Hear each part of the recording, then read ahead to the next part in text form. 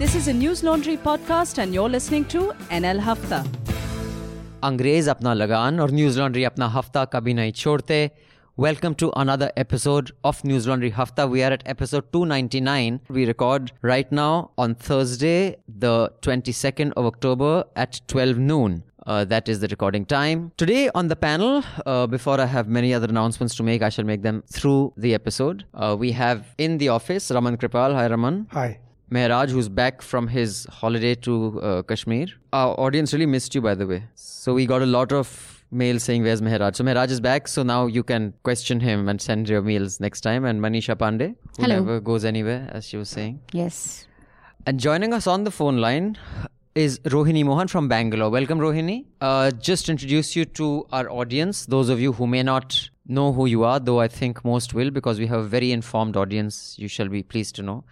Rohini is an independent journalist. She reports mostly on politics, environment and human rights in South Asia. For over 16 years, she's written for Time magazine, Harper's, Al Jazeera, the New York Times, the Economic Times, the Helka, the Caravan, the Hindu, Outlook, the Wire. Basically everyone except News Laundry. Rohini. Yes. So Raman, so we have to get her to do a piece for us as well. I hope we can afford her because we believe good work must be rewarded. Yes. Rohini has won the Chameli Devi Jain Award, in fact, this year. It's for your last year's work. Congratulations, right? It was announced this year? Yes. Thank you. And this was for a specific report you did or for your general body of work? A general body of work, but I think what got it noticed was my work on the citizenship issue, foreigners tribunals in Assam. I see. And you have published 2 books based on journalistic work. Your first book has won an award, The Seasons of Trouble 2014. It is 3 people caught up in the aftermath of the ethnic conflict in Sri Lanka. I see. So Rohini, are you, so you're based out of Bangalore, like for the longest time? I think now since 2014, and I'm from here, but I'm a Tamil speaker and I'm all kinds of South Indian actually. I see. I'm the fakest kind you'll get. I'm a half Tamil who embarrasses Tamilians. Very little embarrasses Tamilians. Okay, no, I in fact have got a lot of emails in the past admonishing me that your mother is full Tamil from Tirunelveli and yet you mispronounce Tamil Nadu. You say Tamil Nadu and it's Nad. Then someone says it's not Nad, it's Nadu, and I get shamed a lot for being an improper Tamil. But tell me, so what was the second book about? The second book is actually a children's book. It's set in Kashmir about a toddler learning about the curfew during one of the many curfews in Kashmir. And why did you pick this subject, the non-fiction account on the ethnic conflict in Sri Lanka? Had you reported from there, or were you just interested because of your Tamil roots, or what? No, actually, it was. I was completely blank about my Tamil roots in Sri Lanka or anything at that time. But yeah, it was 2009 when I felt like I should do something in depth, and that was when the war ended and. Yeah, I heard so much about it. I did some reporting there and then, feeling like you can get anywhere with the language once you go and meet people there and then, you absolutely know nothing. And then that just kind of kept me going back. And it felt like it was the end of many decades of something around, especially 2013-14. I felt like it was what I was seeing was the end of what we were beginning in India. So the end of what we were beginning in India. As in, all that kind of the roots, putting the roots of the conflict, putting the roots of polarization in 2000. So you see some similarities of what happened there and what is happening here? Yeah, where people can't even talk to each other anymore.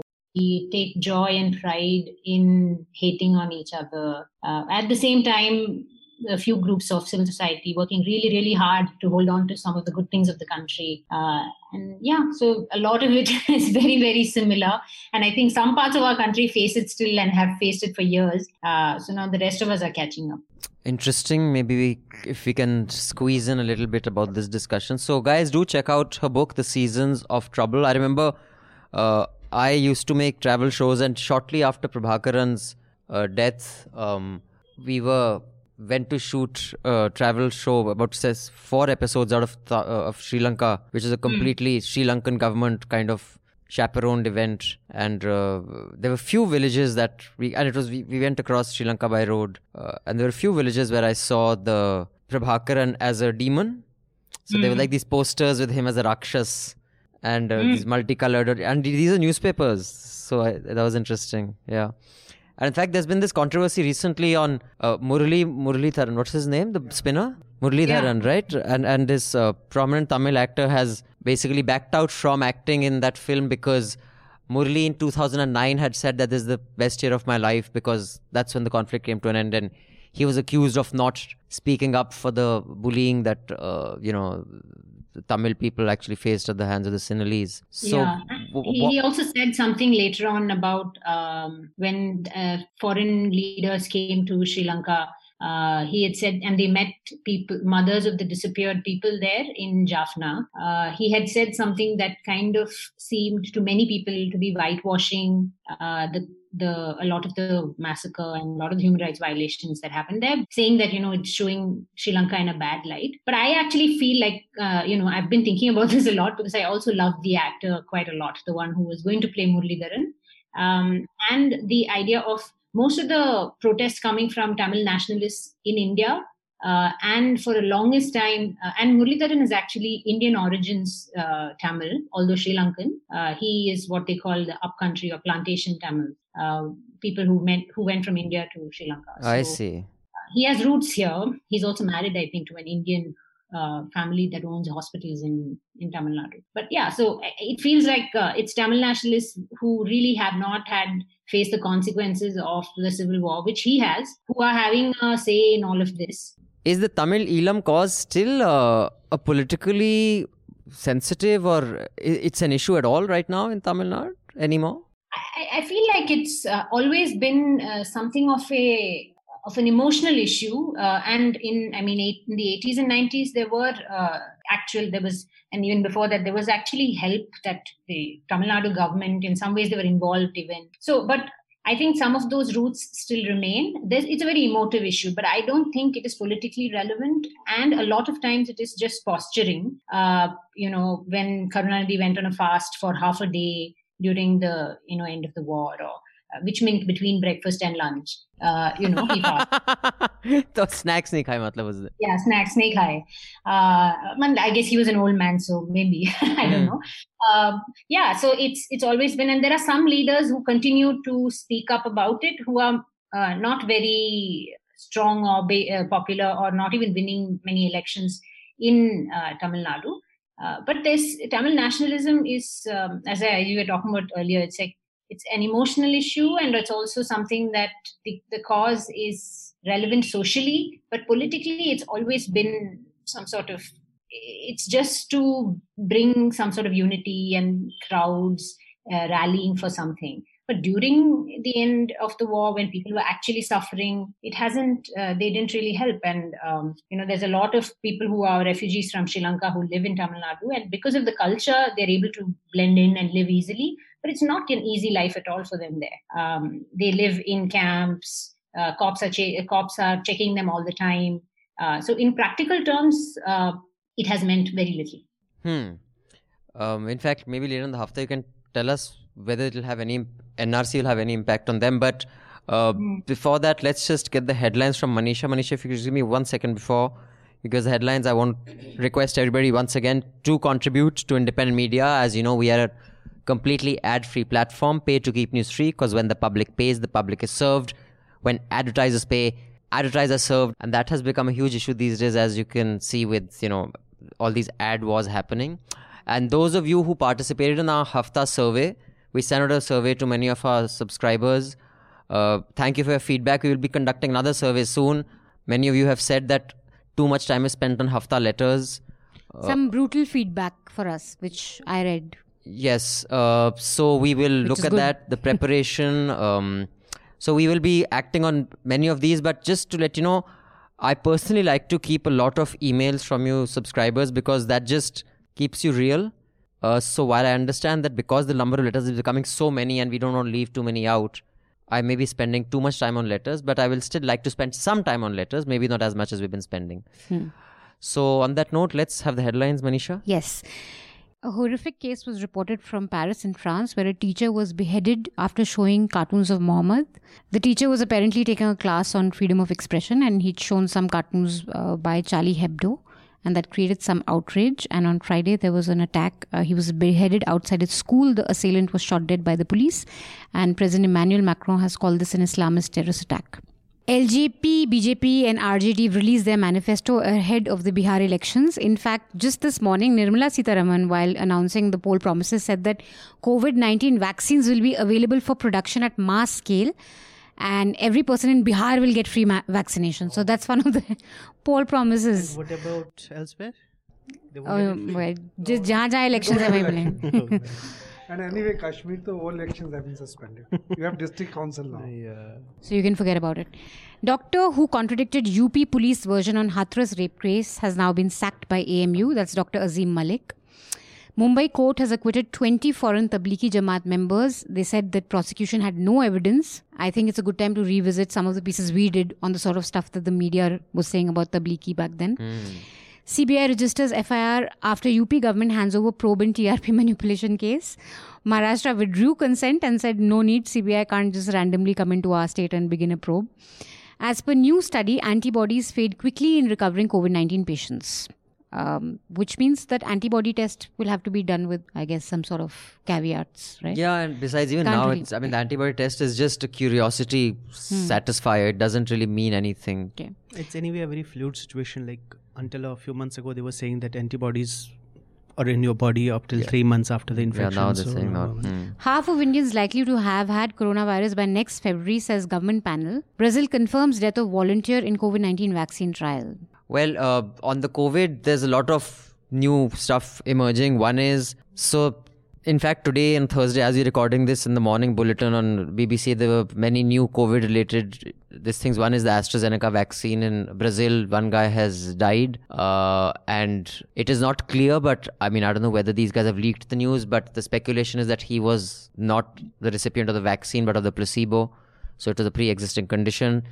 And since the vaccine trials haven't been stopped, the assumption is that it wasn't the vaccine that he was administered. However, many reporters are asking AstraZeneca to come clean with all their data. The second new development is that it was supposed to be 15 minutes at a stretch. Exposure to COVID infected person is what makes it likely to infect you. Less than that is very less chance of it infecting you. Now they say that the 15 minute doesn't have to be continuous. It can be like over half an hour, 45 minutes, just few minutes, totaling up to 15 can also infect you. They have got a few cases like that.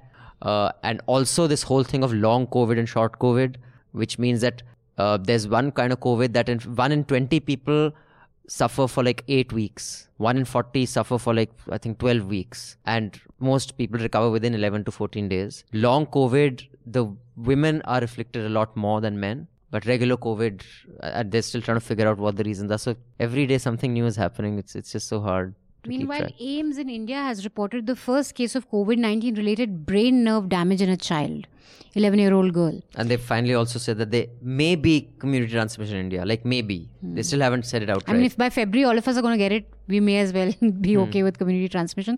Bad air is back in Delhi. I don't know if you guys noticed, but my eyes were itching today. And apparently air pollution contributed to more than 116,000 infant deaths in India. And I don't know what's going to happen, but it's already begun in Delhi. That's a real tragedy. Those are preventable deaths, what you call them. Absolutely. And imagine the havoc with bad air and COVID. Kamal Hassan to be MNM Alliance's CM face for 2021 elections, says party. That's Makkal Needi Mayam. Did I pronounce it correctly, Rohini? Well done, well done. Farooq Abdullah, Mehbooba Mufti and JNK parties alliances for Article 370. Mehraj could maybe tell us a bit about that later. Farooq Abdullah again appears before ED for questioning in the JNK Cricket Association scam. In fact, he's been questioned twice in the last 4 days, right? Yes. This is a very old. I was in DNA and I had Iftikhar had done this story for us. It's an old story. He used to be the head of Iftikhar the Gilani was the first one to State break Cricket it. Association. Yeah, Basically, just like CBI used to get activated for the SP and the BSP before every election, it's yes, similar. This is a reaction to what she was talking about, the Gupkar declaration. Right. RJ leader Tejasvi Yadav was attacked with slippers during campaign rally and someone threw a slipper at him. And meanwhile at Nitish's rally, someone chanted Lalu Zindabad slogan and he got really angry. Hyderabad battered with floods and rain, 70 people dead. We discussed that at length last week. Yeah. Punjab CM Captain Amrinder moves resolution against centre's farm laws. We can discuss in a little bit detail. Calcutta High Court partially erases order declaring Durga Puja pandals no entry zones. Yeah, in fact, now they're saying 15 people will be allowed into smaller the pandals and 60 persons in large pandals. But I really don't understand how... no, they don't call them pandals in Calcutta. They call them pandals. Only in South Calcutta. Maybe No. Rajshri calls it pandals. No, it's actually called pandal. It's not like it's not an accented pandal. The word is pandal. Really? Yeah, even I couldn't understand it. Indian Army releases Chinese soldier who strayed across the border in Ladakh. Crazy scenes coming in from Nigeria as several protesters were killed by security forces in Lagos on Tuesday. And there's some really crazy videos with them protesters singing national anthem and being shot at. The protests are against a special anti-robbery squad, which is like a elite unit dedicated to fighting crime. But it's, as all these units turn out, they're just a money-making terror squad and no accountability and almost like Extortion. a extortionist, like Salva Judum sort Like of. UP police. Also, what's happening in now the Except UP police are not even an elite force. It's just a the force. Philippines president, what's his name, Rodrigo Duterte. Duterte. He has finally admitted that all those, like the security services, basically the state-sponsored goons who have been killing people in the name of the drug war, he is sanctioning those, and they have killed like thousands Yeah, of people. that was and in fact, some crazy videos. I saw the ones that Manisha's talking about from Nigeria. There's some crazy videos coming out of Bangkok also. Yeah. Of yes. the protest, because Protest they're there apparently... Anyway, so we won't discuss so much international. We can come back to India. I'd like to start with the 2 or 3 news-related cases in the High Court and various courts. So they were the following. And Rohini, I'd just like your comment on those. I'll just play the context for our audience first. There's one case happening in the Bombay High Court regarding Republic. This has nothing to do with BARC. This is about... It's a public interest litigation against media trial, basically. About a dozen police officers and activists, they have filed that media trial that you can't say isko karo, usko karo. Now, the same court order has been reported so differently by the Express today and by Republic. Republic says that the High Court victory for Republic says that you cannot take away the right to report of a news organization, yevo. Yes, of course, the court has said that, but they are just generally saying that. And Indian Express informs us that the court says that is asking your panelists that who all should be arrested. Is that investigative journalism? You run a hashtag, arrest Ria. Your one panelist says, arrest so-and-so, so-and-so, arrest so-and-so. So in that order, they are basically scolding Republic by, this is not investigative journalism. However, journalism must be protected. So Republic is just reported one half, Indian Express reported the other half. That is one case. Indian Express is a fairly... Yeah, it's a balanced piece. What I'm saying is they've laid the context. And anyway, they had taken the lead from Bar and Bench. Bar and Bench yesterday itself had the same headline. Meanwhile, there was Same another headline. case, I think it was the Delhi High Court or Delhi Supreme High Court. Court. Delhi In High the Delhi High Court, some gentleman, without even informing us, had taken a plea to the High Court that News Laundry is incorrectly reporting court orders. And when I saw it on the Bar and Bench Twitter, I says, no one told us that we have been taken to court. And the judge threw it out saying there is no merit in this. So yes, News Laundry stands vindicated. Victory for News Laundry, which we did not even know about. But We didn't even know. apparently someone had gone. Bar and Bench told us. Bar and Bench told us that this is what is happening right now in the court. We said, okay, thank you for telling us. And then there is the other case of Zee News, Manisha's favorite journalist, Sudhir Chaudhary. He has been asked to reveal his sources, right? No.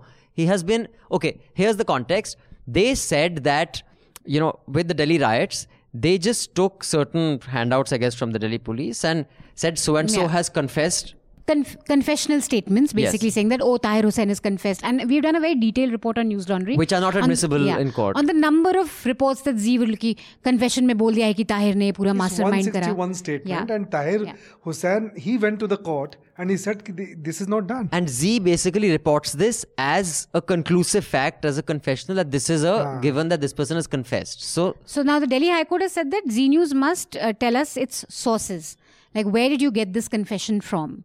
And Zee News said that you cannot ask journalists for their sources, which is correct. So I think Zee News's case is a bit more interesting than, Republic's case is outright ridiculous if they're saying we're doing investigative journalism. But Zee's is it's an interesting thing to look at for us. So we're entering uncharted territory, because I think that many established norms and conventions will have to be revisited. Like even on freedom of speech. In fact, just today, TikTok had outright banned, hate speech. Now they have also banned what they call neighboring ideologies. Neighboring ideologies means that you're not saying, kill the Jews or kill the Muslims, but you are either denying the Holocaust or you're saying aisa kuch. So they call those neighboring ideologies. Those have also been banned. Now someone can say that's an assault on free speech because you're not asking for a immediate repercussion. But the kind of stuff that Anurag Thakur said, is that free speech? Should that be protected? I think a lot of things are being revisited. So Rohini, let me come to you. On this whole source thing, based on what Z has reported or what many other times now has reported, complete nonsense. I firmly believe that there is no source to that. That is a WhatsApp forward or some shit. Are should we revisit the whole source being revealed, not being revealed? Is this problematic for journalists? Where are you on this? I've been thinking a lot about this since for many years now, because whenever these leaks are the way crime journalists work, leaks are the way many journalists doing like defense and national security work. And few of them were asked about sources when, they say some agent sources in the RAW or sources in Home Ministry said that somebody is a terrorist or, the people have lost their entire lives based on this. No one asked them. So these are, of course, now it makes me, I'll admit, it makes me happy when idiotic channels like Republic and people who are doing fake news all the time are asked for their sources. But as you're saying, there is no source. They're just getting leaked information. But I am more interested in how easily, like the police and all of these people can leak personal information, whether confessions. And in the end, when we get that data, a real journalist will be responsible, or somebody who is. So I don't think a court can control this. I don't think asking somebody's source is right, because it will then open the floodgates for the government and other people involved to go after people who are doing real journalism, where your whistleblowers and all of that will be exposed. So I don't think that's a great way to go at all. But those who are doing shoddy journalism, it's not because they don't need sources. They're just making stuff up, and they're just hand in glove with whoever their friend is within the. Even if I remember that video of that postman saying "Main postman hai," and outside I think Ria's house, right? So I don't think it really helps to. It's about what kind of story you're going after and that kind of source. So, and I'm particularly worried more recently about the WhatsApp data being leaked by, I guess it should be the Enforcement Directorate or whoever else, the drug investigations are being done. So some of this stuff is coming out even before the person is even accused. They're only being questioned, like Deepika Padukone's WhatsApp thing. And many people are really worried. And I did a story around that time about when all this was coming out, when people are kind of going into Signal, we are having to give our phones up whenever you go. This is true of journalists as well, or any regular person. When you are simply walking on the road, any cop can take you to the police station and say, give me your phone, what is the password? So if the questions should be, I think, from enforcement and from police forces about how they are getting their information, how they are leaking it. And I don't think this going after the journalists' sources is really useful. But it's also playing in reverse. For example, and we've seen this, in fact, we're planning a report on this. There was a pattern that Amit Malia will tweet something. The news like Op India and Republic will take that as a given and start running this huge news campaign around it, and the police will take that news hysteria as evidence or as the trigger to act on something, including what happened with Omar. It starts off with a tweet, then some news portals and channels go hysterical about it, and then the police acts on it. So it's not the source. The imaginary source has become the trigger for the police to act on something that they have created a whole mahal around. So a lot of your reports must have been source based. I mean, you've reported on the CBI, you reported on crime and the police for the longest time. What is your view on this whole source kind of? My report on Ranjit Sinha, the Supreme Court had asked for the source. So what had happened that when the story was out, I had got the registers and everything. So we had given the copy of those registers. So the Supreme Court asked Prashant Bhushan the source of this information. So I had not met Prashant Bhushan because our phones were tapped. So, not mine, because I had not taken the byline, so they didn't know who had written this story. But Prashant Bhushan was completely, there was, CBI guys in plain clothes outside his house. So I met my source in the night at 12, in CP. So I sat in his car, we went around, and he said he's ready to disclose himself only if Prashant Bhushan himself, he should come personally, meet me and assure safety of me and my family. Right. Okay. So next day, 6:30, I go to Prashant Bhushan and say, and I'm feeling very triumphant, boss, my source is ready to give his identity. Prashant Bhushan said, are you mad? He said, I'll give it in sealed cover. Within 2 hours, the name will be out and he'll be killed. He said, no, we will not give the source. And then the Supreme Court had to buckle down. They didn't ask for the source after that, because we gave the original diaries also to the Supreme Court. But that's because your information was accurate. In this case, it's a plant. See, there is a... No, is it that, your case, sorry, Manisha, you can come in. The information was accurate and it was corroborated. So therefore the court, suppose the information was wrong, then you think they would have forced you to reveal? Then there are many ways of pulling me up. They can even put me behind the bar. There are many other cases, criminal cases, they can slap on me. So I think in this particular case also, the Delhi High Court, instead of asking the source, I think they should concentrate more on the fact. Or they should just tell Sudhir, chal tu ek aur chakkar laga lete yaar. That okay, we should talk like that, very bad. It's a plant. Manisha, how have they corroborated that evidence? It's a 161 statement. Yeah. How have you corroborated and even if you have a source, you can't just take the source at face value. You have to triangulate the information. Yes. I think that's the main thing. So the Press Council Act actually protects journalists from having to disclose their sources. So we have a law in our favor.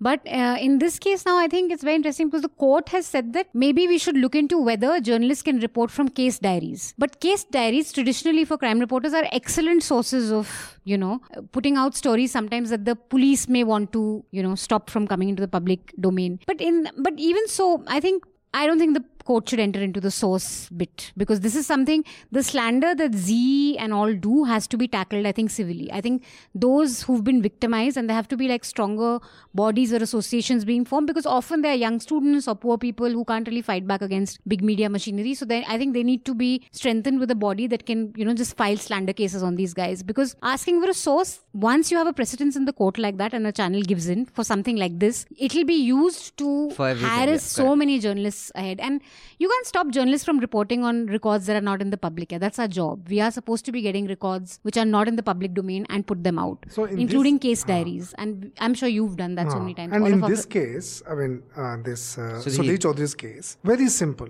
The police gave them the confession statement. Okay. They just read out the confession statement and they said, this is the truth.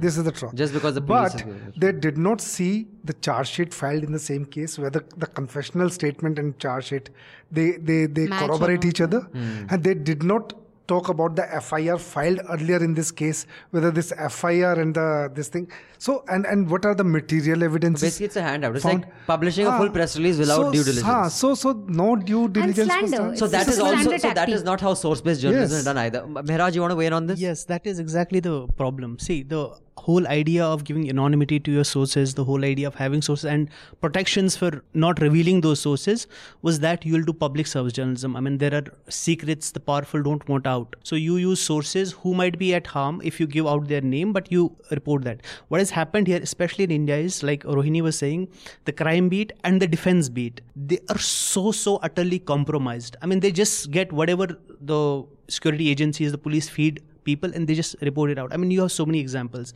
And this isn't just the problem of the Republics and the Z News and everything. If you remember, some time ago, there was this JNU student who went missing. Yes. Najib. They just made him an ISIS terrorist overnight. Times of India reporter, right? Just the other day, a couple of days ago, the print, I think the defense correspondent went to Kashmir, came back, wrote a story about how the tone, the story is just people quoted in it are some civil society people which nobody knows about, which nobody has heard their names of, and security, obviously unnamed security officials. And the tone and the implication of the story is that there is influence of Turkey in Kashmir. Yeah. It's growing and there's something nefarious going on.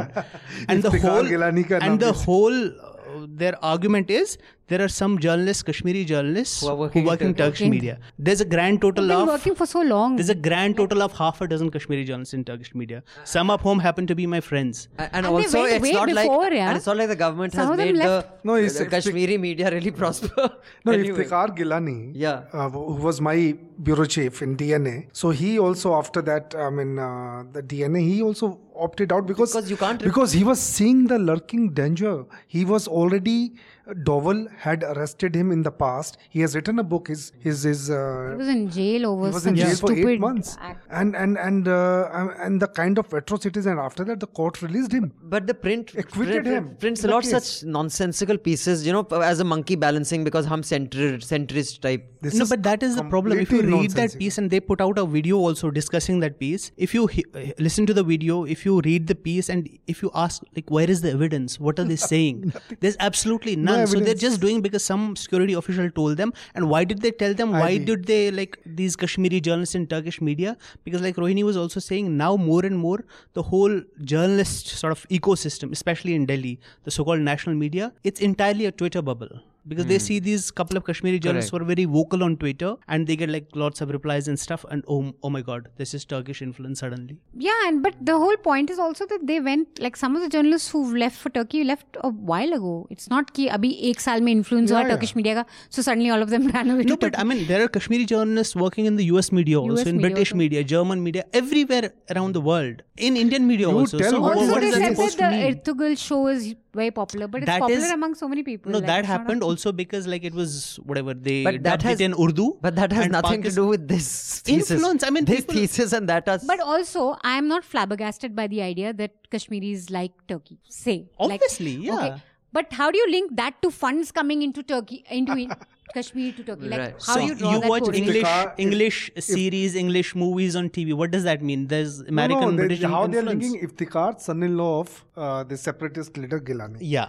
So this is how they are. But I think one thing I mean- just want to add on the source thing, that like you said, there's a fundamental to this source-based journalism also, that if you get a diary with CBI chief's, name all over it, you do give him 3 to 4 days to respond. In the case of Sudhir and all, they take these handouts and there's not even a semblance of fairness in terms of reaching out to the person They who's just start pandering. shouting in the studio. So I'll just move on to the next. But before that, I just wanted to mention that Judith Miller, and I'm quoting from the New York Times, was jailed because she refused to name the source. This is July 6, 2005. Judith Miller, investigative reporter for the New York Times, was sent to jail on Wednesday after a federal judge declared that she was defying the law by refusing to divulge the name of a confidential source. Another reporter who faced jail in the case, Matthew Cooper of Time magazine, was spared after announcing a last-minute deal with a confidential source that he would allow him to testify before a grand jury. Before being taken into custody by 3 court officers, Ms. Miller said she could not in good conscience violate promises to her sources. If journalists cannot be trusted to guarantee confidentiality, she told Judge Thomas F. Hogan, then journalists cannot function and there cannot be a free press.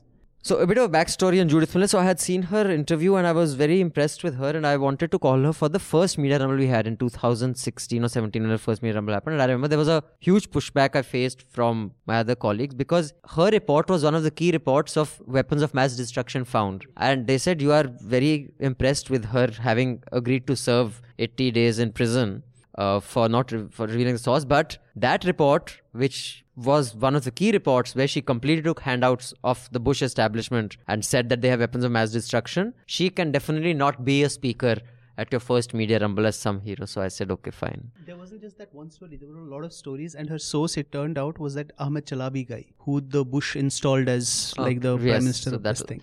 But then again, she wasn't alone. I mean, she was Everyone the did that, one exactly. who faced consequences. Other people, Jeffrey Goldberg, he was at the New Yorker at the time. Most of the lies he wrote, like about the everybody connection carried that. between this yellow cake that came from Nigeria to Iraq, weapons of mass destruction, uranium. But one thing And I'll- now I mean, there's a term the American journalists use for it. It's called failing up. He's now the editor of the Atlantic. One thing I'll say, that all stories, whether print or the television stories, if they say, if the sources are from IB, Home Ministry and Defense, so you have to think twice, about that story. You need to be And it can't be careful the about only those material you have. You have to have some corroboration at your end. Yes. And it isn't, I mean, it has consequences. Just the other day, like this month only, this Kashmiri now he's a man, he's a middle-aged man. He was released after 24 years in prison. Yeah, I read He about was that. jailed for the Lajpat Nagar blast of 1996. Absolutely no evidence. Only the media trial because the security agencies, police fed them some nonsense. There are so many cases like this.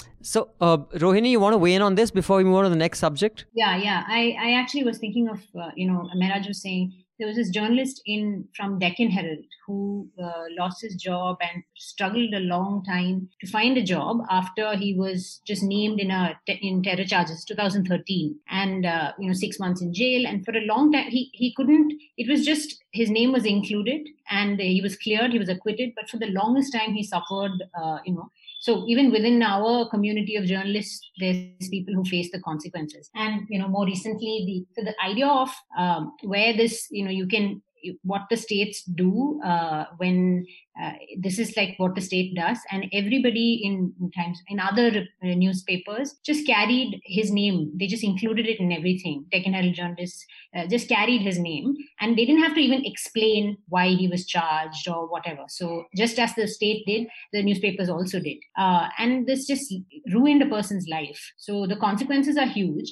And at the same time, what these newspapers and other things could have done, as Manisha was saying, and Raman also, about multiple sources being needed to make a claim. So if you're going to have only one source, as even people are accusing Rukmini Kalimachi, or who covered the ISIS and did the whole podcast called Caliphate, and she had one person whose story in a 10-part podcast series she profiled, and now there's doubt whether he was ever in ISIS. He himself is saying it, but it is a one-source thing. And New York Times is now spending a lot of money and resources in trying to find other sources in a way to confirm whether he was one or not. This is a person, of course, who has accepted that he was. It's a confession in some ways. It's a dramatic, long, cinematic confession over 10 episodes.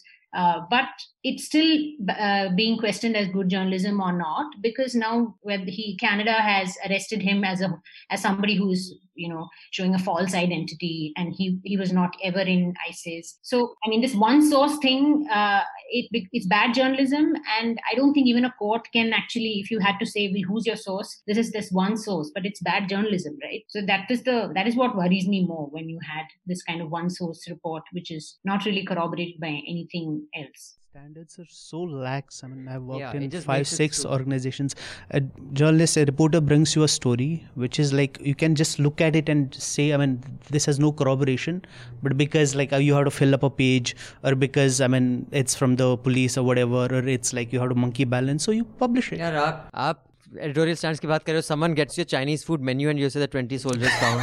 I mean, that is the world we live in. And that's the editors themselves. That's the editors. Kung Pao. और अब वो बोल रहे हैं कि we are doing like investigative journalism. It's such a joke, yeah, Republic saying कि we were actually doing investigative journalism. Like, what a joke. Okay, I want to now just move on. I just want to read a couple of emails and then move on to, in the context of what is happening in Maharashtra and Punjab, the whole federalism, and are we heading to a constitutional crisis? We'll set the context, but before that, this email is from Dheeraj. Hi all, Abhinandan, apologies in advance for this call out. Dheeraj, you never have to apologize no matter how much you criticize us. We have made that clear in the past. The fact that you pay to keep our journalism alive gives you the right to tell us when you think we've done something that is inappropriate or disappointing. Dheeraj says, I have been a little disappointed with your science coverage and the excuses given for it. Like the one you gave on Hafta this week. It seems like the minute Ranga left, your science effort fell apart. I have felt your efforts in this particular direction has been lazy, to say the least. If you can't do it, just say it's not your core competence. I say this more out of frustration than critique, really. Economic, science, policy and environment is an area where there is a gap that can be filled. I'm sure you could find a writer like Vivek for the other fields. Hell, if not an article, a podcast, a crossover collaboration with, say, a Pavan Srinath of Takshila, Meghnad, Pavan, Vivek and a guest. Wow. Peeling out different aspects. Dream come true. For starters, picking the brains of Gagandeep Kang on vaccines. I would recommend you listen to Pavan here, and you have given us the link to the Pragati podcast. Anyway, rant over. Best regards, Dheeraj. Dheeraj, we tried to put that together. For one, and I'm not just saying this because he's no longer a colleague, Ranga had very little to do with the science desk. There were about 15 or 20 doctorates and postdoc researchers in labs and universities around the world who actually had agreed to be a part of it, but you can imagine they themselves are so overworked. So we don't have and I said it's not our core competence. Mehraj and Manisha and Raman sir can't see a science piece and They can edit it for structure and spelling, but if it says diethyl ether should be, injected into your toenails and it'll cure baldness, I mean, they have no way to say that's true or not. Yeah, you do need expertise. So you need and a few of our subscribers who form the Science Desk did contribute their time. But some of the articles that came were like 3,000-4,000 words. So to get someone else who we are not even paying and who's doing a full-time research on their own to do that, and then they would send feedback that no, this is not peer reviewed, this site, then that person would have to say no, this is okay. So between those 2-3 scientists, the pieces would take like 2 months. So that's the reason it didn't work out. And when something big happens, usually we do write to a Science Desk. But now we have a full-time columnist. That said, Jami Rao. Yeah, he is both a public health expert and a practicing physician and a very accomplished man of science. And very good articles. If you happen to, please go to newslaundry.com. And he's writing twice a month. We'll try to make it more frequent. And we are also doing a ground story on environment impact of NL Sena. NL Sena project. So that story should be out, after Diwali. But yes, you are right. We can do with the Science Desk, but just the expertise required for that are not in-house right now. Then there is this other email from Hardeep Asrani. Hardeep says, I was randomly searching for something and ended up on Hafta 108, where the panel discusses when Kangana hit back at Karan Johar, where everyone celebrated what Kangana did, which is fair as she did the right thing, but only Abhinandan called her out for being a hateful person and sort of unstable. Well, jump back to 2020, the jokers on the rest of the panel, that's all. Hardeep, I would love to say, see, I told you, so I was right. This has made his day, you don't know. I wouldn't love to say, I think you'd sleep well at night today. Okay. Wow, someone recognized I was right about Kangana. No, at that point of time and the context, I think she was perhaps the first one to call out Karan Johar. Sure, but the thing is, we've called out, not that everyone gives a shit what I say, but we have said, we've said Karan Johar is a buffoon and a bully and a entitled, untalented buffoon, which is fine. But the point is that Kangana has... Okay, Manisha and I have discussed this. I happen to know Kangana's background in a fair amount of detail. It's not fair to do a story because there are other problematic issues there. But the reason I said that was because that was not my first introduction to Kangana. So, and then this... You supported her in the whole Hrithik thing also, I think. You were team Hrithik, right? I was not team either. I was like, why the hell are you guys breaking up on national television? Like, get a life, guys. Yeah. No, but it's true that she was really celebrated, I think, a bit maybe. No, I think she was celebrated as a feminist because people love that whole, Twitter, this thing. But I have always felt that she is a very problematic figure and it is going to play out worse and worse as time goes by. I was making fun of her ex-boyfriend, Shekhar Suman's son, when he sat on the India Today interview with his father, and each question that was asked to the son, Shekhar Suman said, "You talk to me, Rahul Kanwal. You talk to me." I'm like, "Arey, uncle, तुम्हारे लड़के की girlfriend है, वो तुम्हारी नहीं है." I was like, what a loser. I mean, even the interview is giving this. And he said, "No, I should have listened to my father. I did not listen to him." He says he was completely taken in by her. He was smitten. Black magic, kala jadoo. I was like, what are these buffoons? When they said some stupid things about blood drinking. I was like, so just because I think they're idiots doesn't mean I'm team Kangana. I'm team common sense. And there is this one more mail and then we can get back to the other issues. This is by Shehba Fatima. Hello Abhinandan, I am a doctor and a surgery resident to be precise. Missing Mehraj's commentary. He has been absent from Hafta quite a bit these days. I'm an atheist and my family is regular religious. Regular in the sense they easily ignore and follow Islamic rules as and how it suits them. After the Paris beheading incident, I tried to initiate a conversation in my family group that we should acknowledge the violent history of Islam. But most of my family was quick to say, wonder how offensive those cartoons were that he was so enraged to kill. This is what religion does to folk. It makes one defend the indefensible. I saw Rana Saifi tweet on the lines that they who are killing in the name of Muhammad are not Muslims at all. Isn't this a great disservice to the common Muslims? The intellectuals should be teaching people tolerance, but they totally disown the criminals. Isn't it similar to how people don't condemn the rape culture but quick to disown the criminal as inhuman? Would love to hear the panel's views on this. Thanks for your work, Shahba. So, Shehba. So before I come to Rohini, since it has been specifically Shehba has asked for Mehraj's comment, you can go first and then Rohini. Thanks a lot first. That's very kind. And about this, it's as simple as the fact that this person was motivated by religious intolerance, the murder. But the reaction to it is just rank Islamophobia. There's absolutely no doubt. Macron, the French, they're they have declared it terrorism, probably as they should, and they are now holding on something memoriam or whatever. And they're giving this guy a certain whatever. Exactly, and it was huge news in India also. 2 days later, near the Eiffel Tower, 2 French Muslim women of Algerian descent was stabbed, called dirty Arabs. They almost died. Absolutely no outrage. Absolutely nothing. Not that the other one shouldn't have. But the problem is the reaction is not the same. Why not?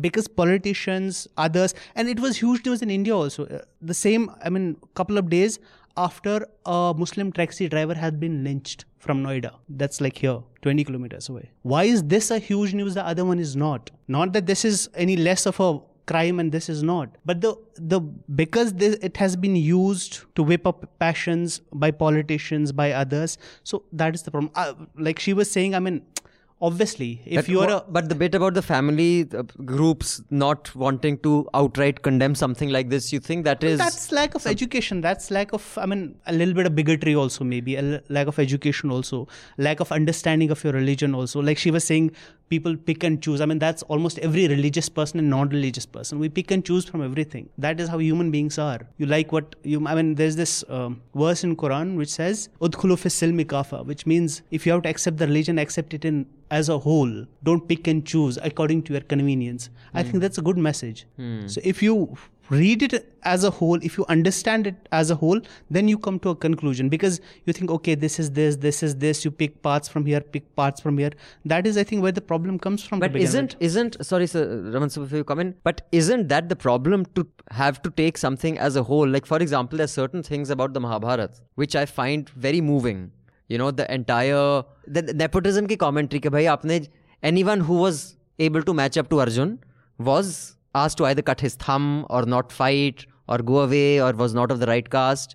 And there are many things that are problematic about, now, not that Hinduism expects you to follow any diktat, but the point is, even if it did, I can reject some parts.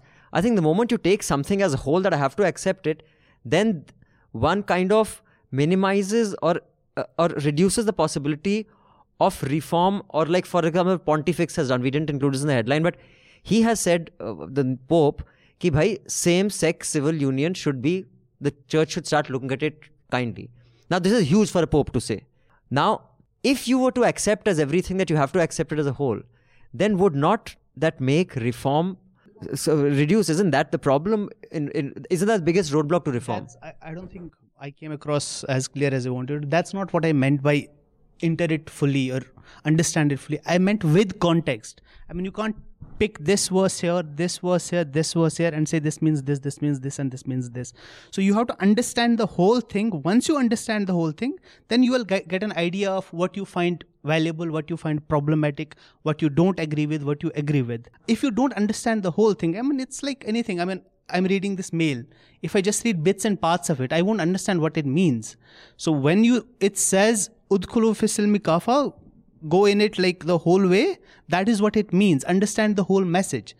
And then it's obviously up to you, whether you want to believe, you want to disbelieve, you want to reject some parts, accept some parts, and that's between you and your creator, whatever you believe in. No, one of our writers, Shweta Desai, she has shifted to France. So she told me that French Muslims have come in a big support, and she's writing a piece for us from the ground, and most probably we are going to get it tomorrow. No, big support in the sense? Big support for the teacher. Obviously, any sensible person would. It goes without saying. So, Rohini, you have something to say on the 2 emails that we got and how one responds to family groups like this? I think I really was moved by what Mehraj just said. That thing of, I was still thinking about the single source thing, what we were talking about earlier in the journalism. But like that also, as a very religious grandfather, my grandfather was really religious, and he was also, I think, he spent some years in the RSS as well. But I never, that's why when I read about RSS and the kind of messages I got from my grandfather about Hinduism and what I read and see now, they're in stark contrast. He would read Vivekananda, and he was, I think, in their college as well, and all of that. So when the rest of my family speak about it, they are much less well read about even, the scriptures, or they don't know Sanskrit or Tamil or any of this in the kind of detail that the most religious person in my family had. But the conversations are problematic because a lot of them believe that whatever religious ideas they've been passed on are the single source of guidance to life. But they're just one of the ways to navigate life, right? So how can we not be influenced by science that we learn in school or in other ways that we read? How can we not be influenced by by people from different religions or different genders and people around you, those you grew up with, friends, or how can you not be influenced by travel? How can you not be influenced by classmates? To think that the only single guidance to life is some scriptures written years ago, centuries ago. I think truly religious people perhaps don't think that. It just becomes, when you fool yourself that it has answers to all life's mysteries, or your how you have to treat a fellow human being or any other animal. That is when it's problematic. So these kinds of conversations I actually don't have anymore with my family, because I've understood that these are lines that actually, over time, I think conversations about lots of other things make people familiar with each other and they become more open to some of these ideas. It's a long game. It's actually the game that even missionaries of any religion adopt. They spend a lot of time with people, helping them in many other ways before the religion is even mentioned. I think that's how I'd say the person who wrote the letter, I think that's the best way to deal with those who you don't agree with, who are close to you. A lot of this conversation is also driven by stereotypes. I mean, when we say a religious person, what do we mean? For example, I'll take the example of a Muslim man. There's this Muslim man who wears a topi, who has a long beard, wears a shalwar kameez, goes to mosque 5 times a day, doesn't know how to read and write the Quran, maybe has memorized a few verses. There's another person who maybe wears jeans and whatever, torn jeans and t-shirts, understands his religion, doesn't make a show of his worshipping and all that. Who is religious, who is not. And now these two people, say for example, they commit a crime. Invariably, you will say this guy with the beard, he's a Muslim, he committed this crime because he was motivated by religion. The other one does, most likely you won't say that unless he goes out and says I did it. Sure. So that is also a part of the problem, because we just like Rohini was also saying, it's never a single source thing. Absolutely. I think the one thing though I don't agree with you is I do think that the Paris, the beheading deserved the kind of coverage it did. I don't think that was motivated by Islamophobia, because it was a really extreme crime. One, because of the history of what happened at Charlie Hebdo, and then you have a teacher teaching about it as, a class on freedom of speech. He says that Muslims may be offended in the class, please leave. And then you still have parents be offended by it because the children went back home and told whatever. And then you had a beheading. So I think it did deserve the reporting it got. Coverage, yes. I'm talking about the reaction, not the coverage. I think, so in the Western press, I found it okay. I do think in the Indian press, a lot of it is motivated by Islamophobia. I think anything that happens Muslim related anywhere in the world. It's to corner Indian Muslims, to say, though I think the crime of this Dalit lawyer who was killed for his anti-Brahmin post, quote unquote, in Gujarat, that's something that should have got wall-to-wall coverage. Because Absolutely. It's such a crazy case, and if you see the way the police is talking about it, they've already said that these were inflammatory anti-Brahmin posts. We don't know what these posts were. And someone went and killed him, lawyer. There was actually and I think this is I think what when Mehraj says that reportage driven by Islamophobia. For example, the horrific nature of this incident that you're talking about was not even a headline. Yeah, it wasn't, primetime discussions, but it was a headline. There was a beheading of a 12-year-old Dalit girl also. Beheading. I mean, I saw those visuals, they were really scary. Her head was just cleanly cut off. She was allegedly raped and then beheaded. Yeah, but in this case, the motive, that is the stated motive, is his posts. There one can say that it is not a caste crime. It is just a crime of, horrible insanity, lust, whatever it is. Here, though, the stated objective is caste, na? Even then, it was so. Bachela, I will give you, an example of my family. My late grandmother, God bless her soul, I loved her so much.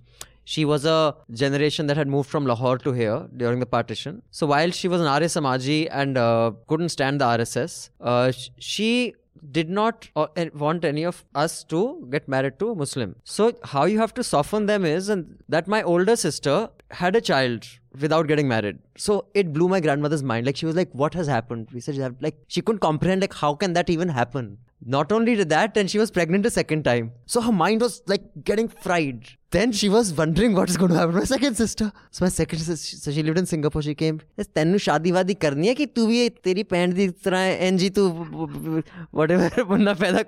So she came with a boyfriend. So she says, "Iska naam hai Nidar Abdullah." अच्छा मुसलमान है? हाँ. चलो ठीक है, लेकिन शादी करके ही बच्चा पैदा करना. So by the end of it, यार कुछ भी चलेगा. So if you have a bunch of siblings, you got to work as a team. So you make one person do something so outlandish that the second sibling can do something a little less and then say, okay, it's all good. You know. So on that note, if I could just move on to this whole thing about what's happening in Maharashtra. I'll lay the context. And in Punjab, you know that the central government has passed 3 farm bills. This is going to, the stated objective is that it is going to make farmers free to move across the country, which apparently they were anyway, and sell wherever they want, directly to private parties. It is supposed to cut out the middleman. Now, Punjab has faced a huge protest because there is a huge agrarian economy there. The state of Punjab faced major backlash and there were protests, and we saw, a lot of these people, farmers from Punjab protesting. Amarinder Singh, in fact, it was on this bill that the Shiromani Akali Dal could not continue their association with the NDA because they knew that they'd completely lose their base in Punjab. So they withdrew. They are no longer part of the NDA.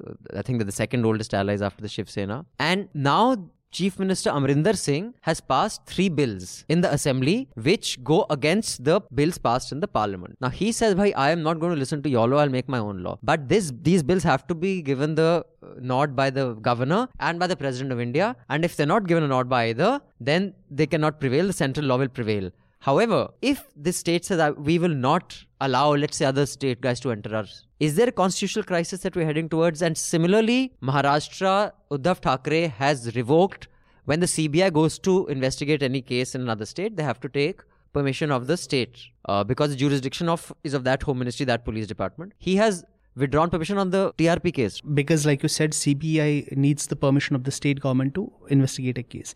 But because there are so many cases and they can't ask for permission every time, so the states give general consent, which means, okay, come and investigate whenever. What happened is when the Sushant Rajput case happened, Mumbai police was investigating it, and then the Bihar police registered an FIR and they went to the Supreme Court, and the Supreme Court said, let CBI investigate that. And clearly, as we have seen, that was very costly for the Maharashtra government. So what they have done now is, because they fear this TRP case which the Maharashtra police is investigating, including against Public TV, they think the CBI will take it over because they have taken it over in UP. Correct. So they have withdrawn the general consent, which means if the CBI has to investigate that case, they'll have to take the permission of the state government first, which it's unlikely they'll give. But that doesn't mean they can't register an FIR. They can still register an FIR. And if it goes to court, the Supreme Court says, okay, CBI will investigate, the Maharashtra government. There's one thing though. No, either this is, they may go via the court. Court can ask that the CBI will investigate into this. Or the case that they have registered in UP, if it has got any connection, it has got any connection with Maharashtra or Mumbai, so they can always say, okay, we are doing the UP. It's related to the other FIR, yes. This complaint is basically filed by this company called Golden Rabbit Communication. They're a Delhi-based company, and they have regional offices, and they filed the FIR in Lucknow. So it's not really the Maharashtra. Yeah, another thing is, I see a and they want clear Mark's pattern role also. that all controversial cases where the center wants to intervene are being taken away either by ED or the CBI. But so that's almost always been the case, right? No. It wasn't that blatant. Yeah, it wasn't that blatant. You never had a pattern at that time. But right now, I'm seeing that all these important cases, either you should be saying that the local police, say in Maharashtra or UP, they are doing a shoddy job. So that could be an alibi for the CBI to take over the case. But now, wherever the center wants to intervene, those cases just go to the CBI. Now, this is becoming a kind of a theme of the center becoming, wanting to dictate things across the country, and even at the risk of not understanding local sentiments. So let me start with Rohini. The BJP has been able to create a foothold in Karnataka, and I've asked a panelist last time also on this. Why has it not been able to establish anything in Tamil Nadu? In Karnataka, it's managed some sort of a foothold.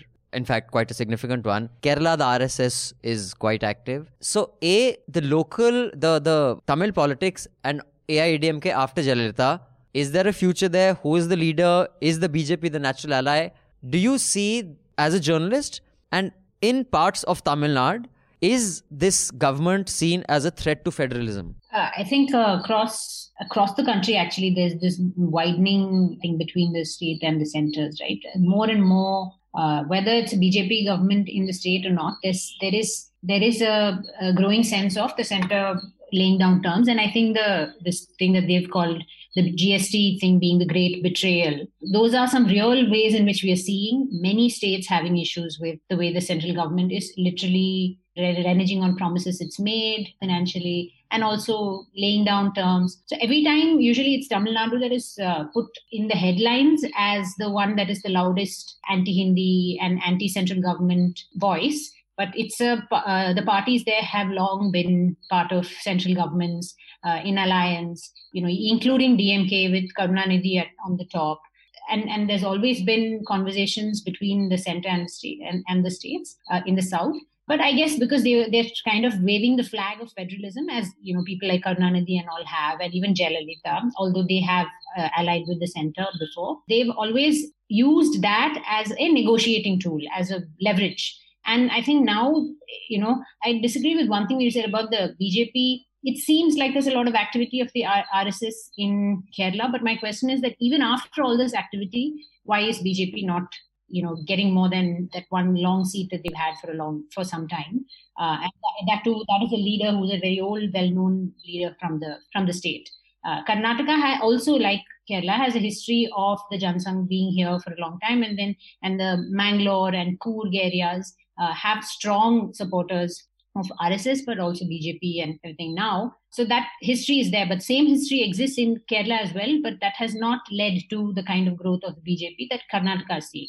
In Tamil Nadu, it seems like, again, the BJP is making a lot of noise, but they don't have tall leaders. They don't have faces that, so the people who were, you would say, Hindutva adjacent sort of leaders, some would say even Jayalalitha was one of them. But, they have had to fit into the Dravidian politics, and so have had to, like many parties in the center, in any coalition, have had to kind of dilute some of that politics, knowing what wins elections, basically. And BJP is trying to create certain things. They're trying to make noise in Tamil Nadu now, but they have the money. And they have, I guess they have much more determination than a lot of the parties, than the AIADMK has, for sure, to grow deeper. So AIADMK has had a lot of support from the BJP. I'm not going into the details, but even when Jayalalitha was alive, that was going on. And even after her death, they've had the support of BJP. But it can never, for many, many more years, it can't be the one that is in the forefront. So they will have to be the B team for a long time, for much longer, because it's still seen as a party that doesn't know what's going on in that state. And that unless they manage to do this, the weird ways in which they allied with the PDP in Kashmir, that kind of, but no, that showed, it won't last long. And that kind of thing is what they're trying in Tamil Nadu. But it's not something that, there's a lot of noise. Socially, they're trying to do a lot. And that is actually much stronger than the political gains. Raman sir, you were of the view that this Punjab is no more than posturing and a gimmick by Amrinder Singh. It will lead to nothing. He can pass these bills in assembly to say, so that देखो मैंने farmers का interest protect करना चाहा, कुछ होगा, कुछ नहीं होगा. No, it's a political move. You don't think he'll stop other farmers from entering in case they want to enter? No, I really don't think so. I think in Punjab, the farmers basically say that they have an access to the market, so we do not need these laws. They see that these laws are going to have an impact on the MSP.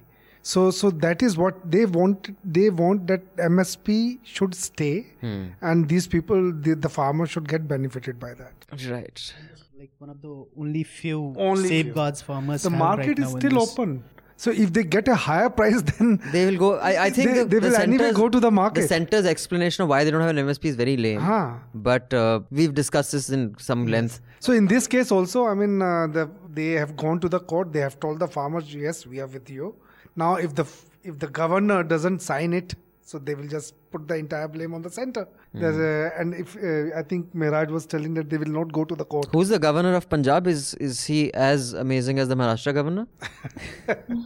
Koshyari. Pahadi. The BJP person, obviously. Yeah. He's a Uttarakhandi. Uttarakhandi. So, meanwhile, what's happening in Maharashtra with the CBI being denied permission, this, I think, is something that has the potential of contagion.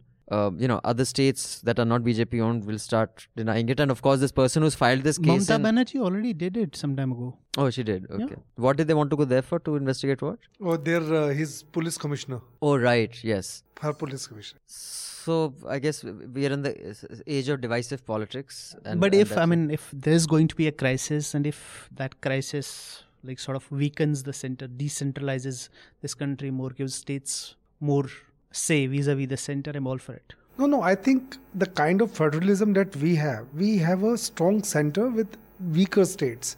It's not the way it's works not the US in the US is very, very, states are very powerful.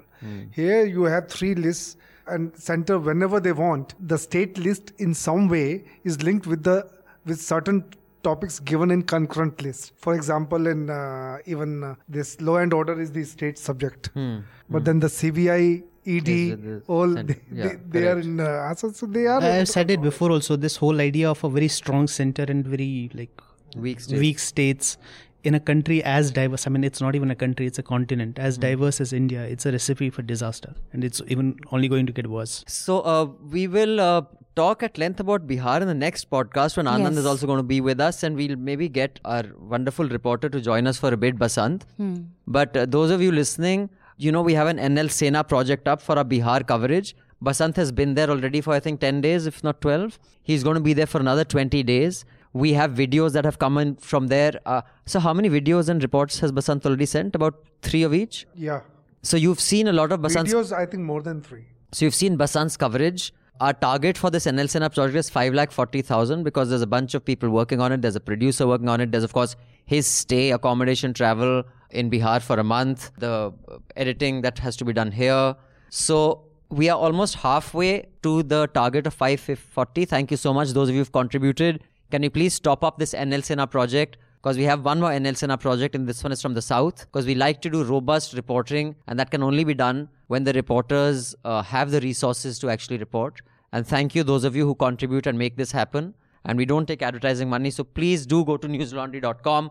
On the top right-hand corner, click on subscribe, go to the NL Sena page, and do contribute to the NL Sena. And if you want to contribute a smaller amount, you can be a regular subscriber. Spread the word, because it's important that you pay to keep news free. Because when the public pays, the public is served. And I have said this several times before. Just to add one thing, this Bihar project, we are doing it in both Hindi and English. Yes. And not all the rewriting is being done by in-house resources, because the volume of stuff coming, much of it is also given out. So we do need the kind of resources and money. And since we are talking so much of all the legal cases, we've also had an additional spend of about 2.5 odd lakhs. Those of you who want to know, the wonderful Sakal Times has filed an FIR against our wonderful reporter for copyright infringement because he reported on the layoffs.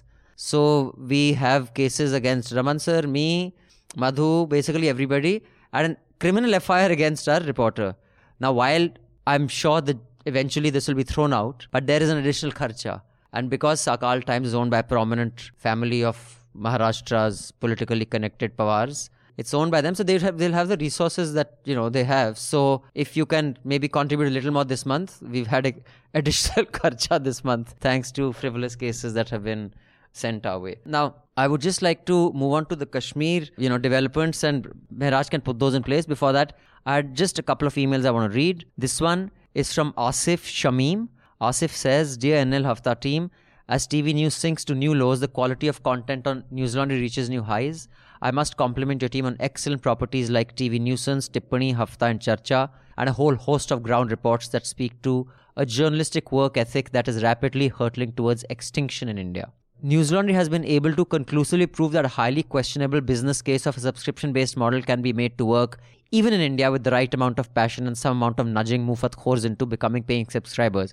Exactly. Listen to us, if you Mufat Khors who consume our content for free and then whine about, "You just going to the dogs. What are you doing about it, huh? So do get on newsline.com and contribute if you haven't already. With regard to the discussion in Hafta 297 on the Supreme Court verdict on protests not being allowed for indefinite periods in public areas, I do not agree with Abhinandan's seemingly rational argument on why protests should not be allowed to inconvenience others. I feel the right to protest is far too important than we realize. Imagine if our freedom fighters had protested in some obscure corner of the country, what impact would it have had?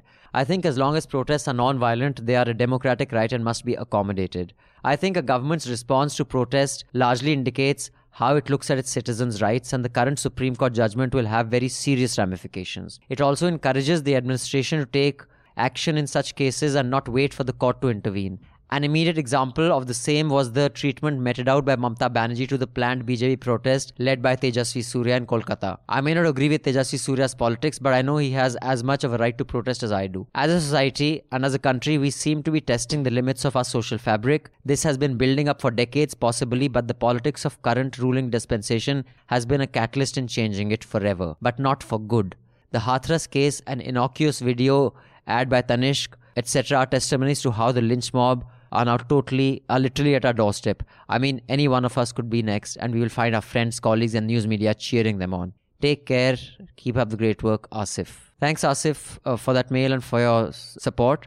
In fact, there's another subscriber who has a similar view about the entire Supreme Court case, which is Raghuraj. Raghuraj writes, Hi News Laundry, I quite enjoyed your fiery panelist Miss Kiruba Munuswamy. This is the kind of voice that has been missing from Hafta for a long time. Most of the views of the panelists are usually coloured by upper caste lens of looking at issues. The sharp contrast in how Abhinandan and Kiruba read the Supreme Court's observation on protest just shows how the same issues can be viewed differently based on the relative point of view. I have to confess I would have been convinced by Abhinandan's reading if not for the counter by Kiruba. A constant complaint I have is how suicide is reported in the media. I heard several times both Manisha and Abhinandan talk about the mechanism by which Mr. Ashwini Kumar died by suicide. Suicide reporting needs more sensitivity from journalists. Actual mode of suicide and the state of how the body was found is unnecessary information in a suicide report. Some of these details may trigger those who are contemplating suicide to actually go ahead with it. The media did this with SSR and many other celebrity suicides before that. Many news outlets have been embracing died by suicide instead of committing suicide, which is a welcome change. No one commits suicide the same way no one commits a heart attack. I expect better from News Laundry and hope they change the way they report suicide henceforth. I'm a regular listener of Hafta, an ardent and copious consumer of your content. Keep up the great content. Thanks, Raghuraj. Point taken. We shall try to be better and be more sensitive when we are discussing and dealing with suicides. Raghuraj is MBBS, MS, FIA, CO. Raghuraj, if anything is happening to me, which surely will soon, I'm coming to you. He's in Singapore, bloody hell. Never mind. But thanks for your support. Mehraj, you just want to tell us about this latest development in Kashmir, and is it significant politically or is it just noise? So what has happened is these four regional parties, basically two parties and two big players, and CPM parties is National Conference and People's Democratic Party, and Sajad Loan's party and another Javed Mir's party, which are like nowhere on the horizon, and CPIM. In Kashmir, CPIM is one person, Muhammad Yusuf Tariqami. Okay. Seriously, I mean, he is like CPIM. So anyway, they have gotten together and they have announced this Gupkar Declaration Alliance. So Gupkar Declaration, what it is, Gupkar is this like a road, or like your Parliament Street here. Gupkar is the road where all these politicians and everybody, Farooq Abdullah and Mahbub Mufti live. On the eve of the abrogation of Article 370, they got the feelers that Article 370 was going to be revoked, Article 35A along with it, and state was going to be bifurcated, whatever. So they came together, they said they won't let this happen. Clearly, I mean, that didn't happen, so it happened.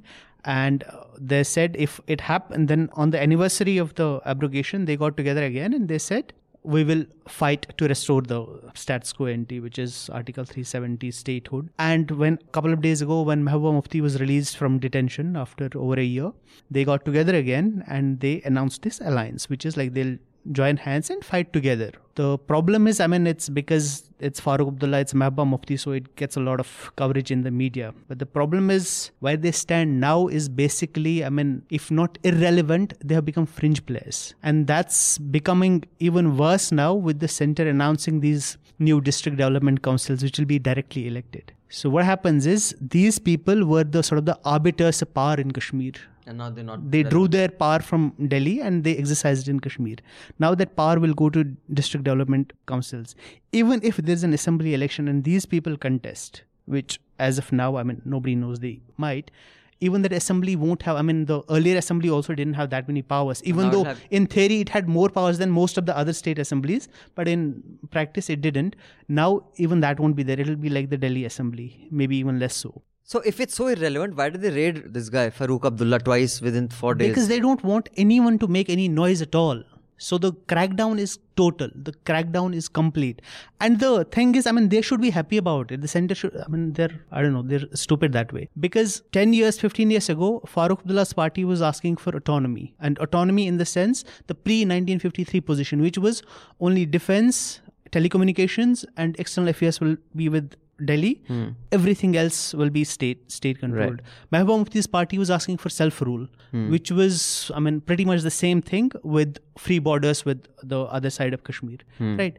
Now they have come down vastly from there. Now they're just asking for statehood and like the position that was there before this thing. So the center has been moved way towards the BJP's side. Exactly. Right? And even so, these guys, I mean, they should have embraced them with open arms. But I mean, it seems like they don't have any strategy unless the strategy is like total blank out of everything. And what they're hoping, I think, is because they'll get these district development councils up and running, and the people who will agree to participate in those elections will be like small like local leaders from these parties only. But the case he's been raided for or questioned for is something to do with the Cricket Association of Jammu and Kashmir. Yeah, I'll just come to that. So what happens is, if these guys, like, because these guys are now sort of on the fringe and the power goes to district development councils, the sort of narrative, the sort of issues that get talked about come even further down. At the district development council, you are not going to talk about autonomy and self-rule. You will talk about roads and bijli and power. Khadanjani, right? Pasture lands. Yes, water. Exactly. So that's also done.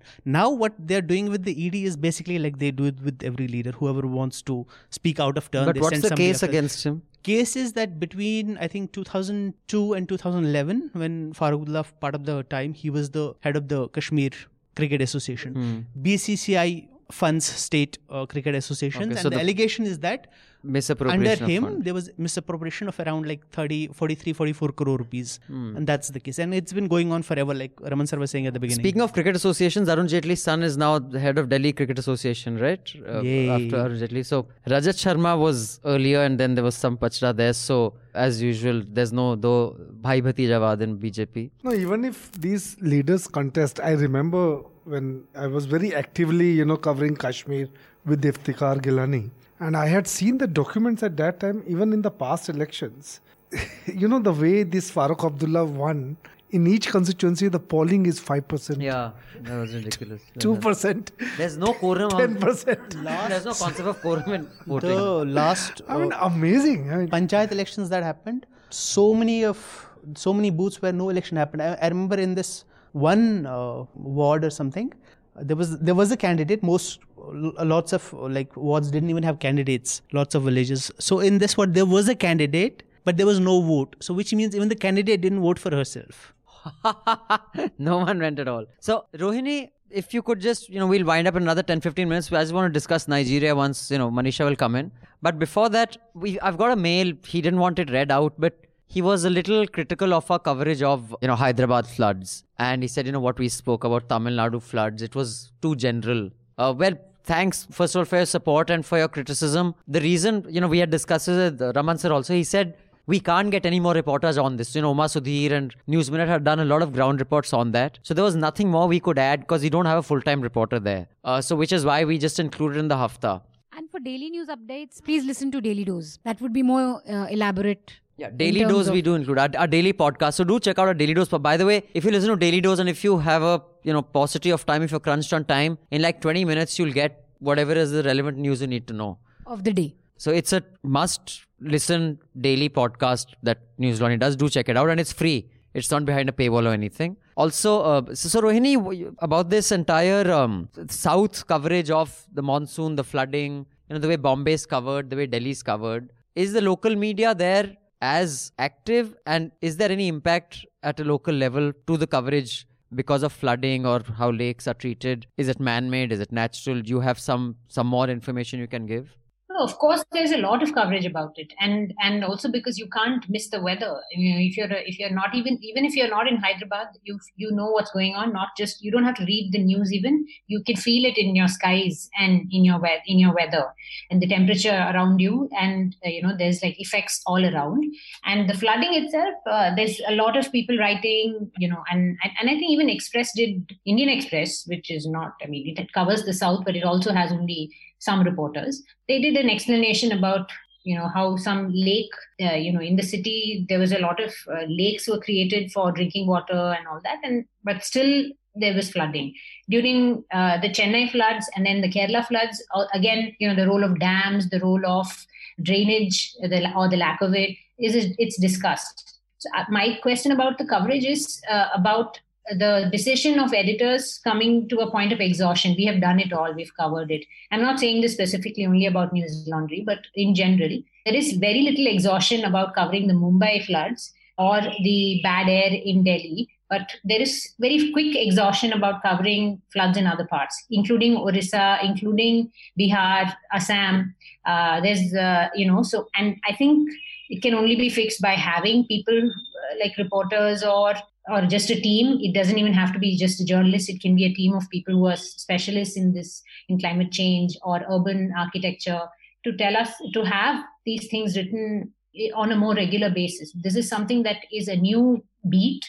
I think it has to become one. And one journalist, it's hard. How many times you're going to send, even if you did have a journalist in Hyderabad, how many times is that person going to, unlike TV, you don't need this person to go and stand in neck-high water and do the reporting. Or you can get other specialists who understand this and learn from other cities that you may not care about, at least for the mistakes, to prevent mistakes in your own city. And a lot of climate change experts, scientists are all sitting in the south, in Bangalore, in Chennai, Hyderabad, and they can have lessons there are a lot of people studying landslides in Uttarakhand. These are experts that we need to hear more from, if not reporters. And more people are explaining this to us. And it's not even just an India story, right? It's a worldwide story. Right. So I'd say that we don't need reporters. You just need voices that know stuff.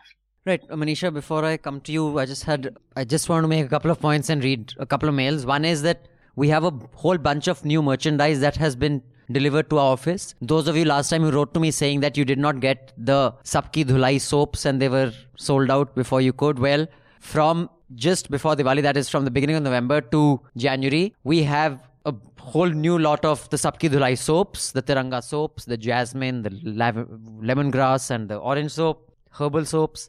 Also, we have this new really cool bottle. So if you're a sports person who like to go hiking, you will love this bottle. And we have some cool NL Sena mugs. So if you're going to be gifting people Pujo gifts or Diwali gifts or Christmas gifts or New Year's gifts, you can spread the brilliance and luminosity, jo bhi kehte hain अंग्रेजी में, of the diyas and the Christmas tree. But you can do that by funding the luminance of independent media. So agar aapko gift kharidna hi hai, you might as well order News Laundry merch, because then you are not only giving the Diwali gifts that you want, but you're also funding media, independent media. These gifts can only be purchased by subscribers, so you have to be a subscriber to be able to get the gift. So do check out the cool new merch that we'll be launching. You will love it. Also, pay to keep news free.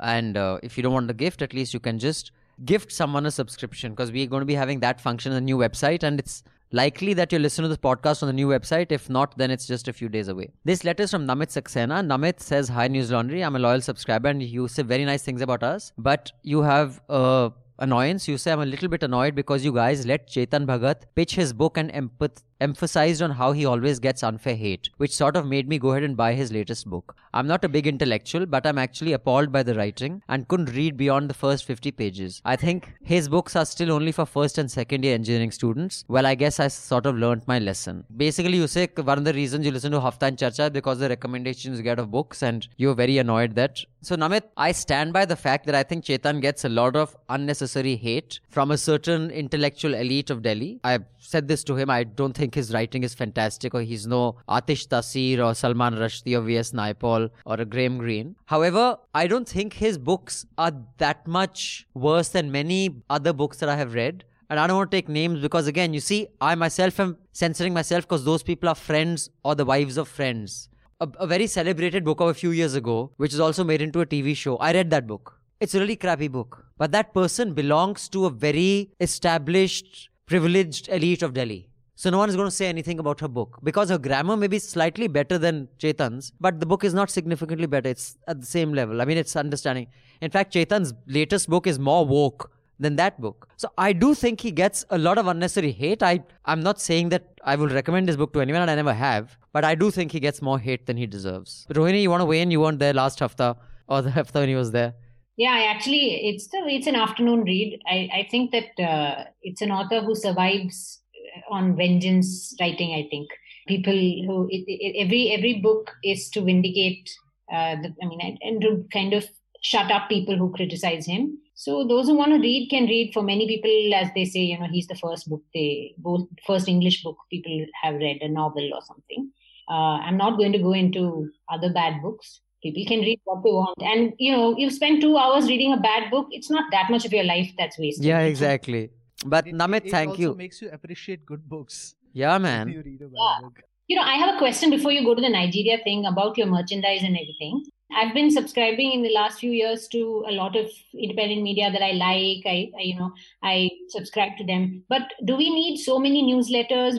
As subscribers, do we need so much merchandise and free bags? Do we need all of that? Aren't we just paying for the news? Yeah, merchandise isn't free. I mean, you have to pay for it. But the other stuff you can get. So I'll tell you how I'm from the business point of view. There are certain things, just like in anything, there is a stated objective and there is an unstated objective. The most engagement one gets if you're running a subscriber-driven venture is through newsletters. So while we'll do a lot of appeals, I'll do a lot of appeals on the podcast, we put out appeals on social media, but the most impactful appeals are newsletter appeals because typically, many of them go over the weekend. We make our case. It's a single point. Many people only want to subscribe to newsletters. That's a separate product. Including the Ken. They have their newsletter as a separate product and they're not the first. There are many others who do it. So you will only subscribe to the newsletter because it gives you specifically what you want. It may be a roundup of the week. It may be, just tech articles. It may be, VC articles. So there are various products, how you kind of segment your subscription model.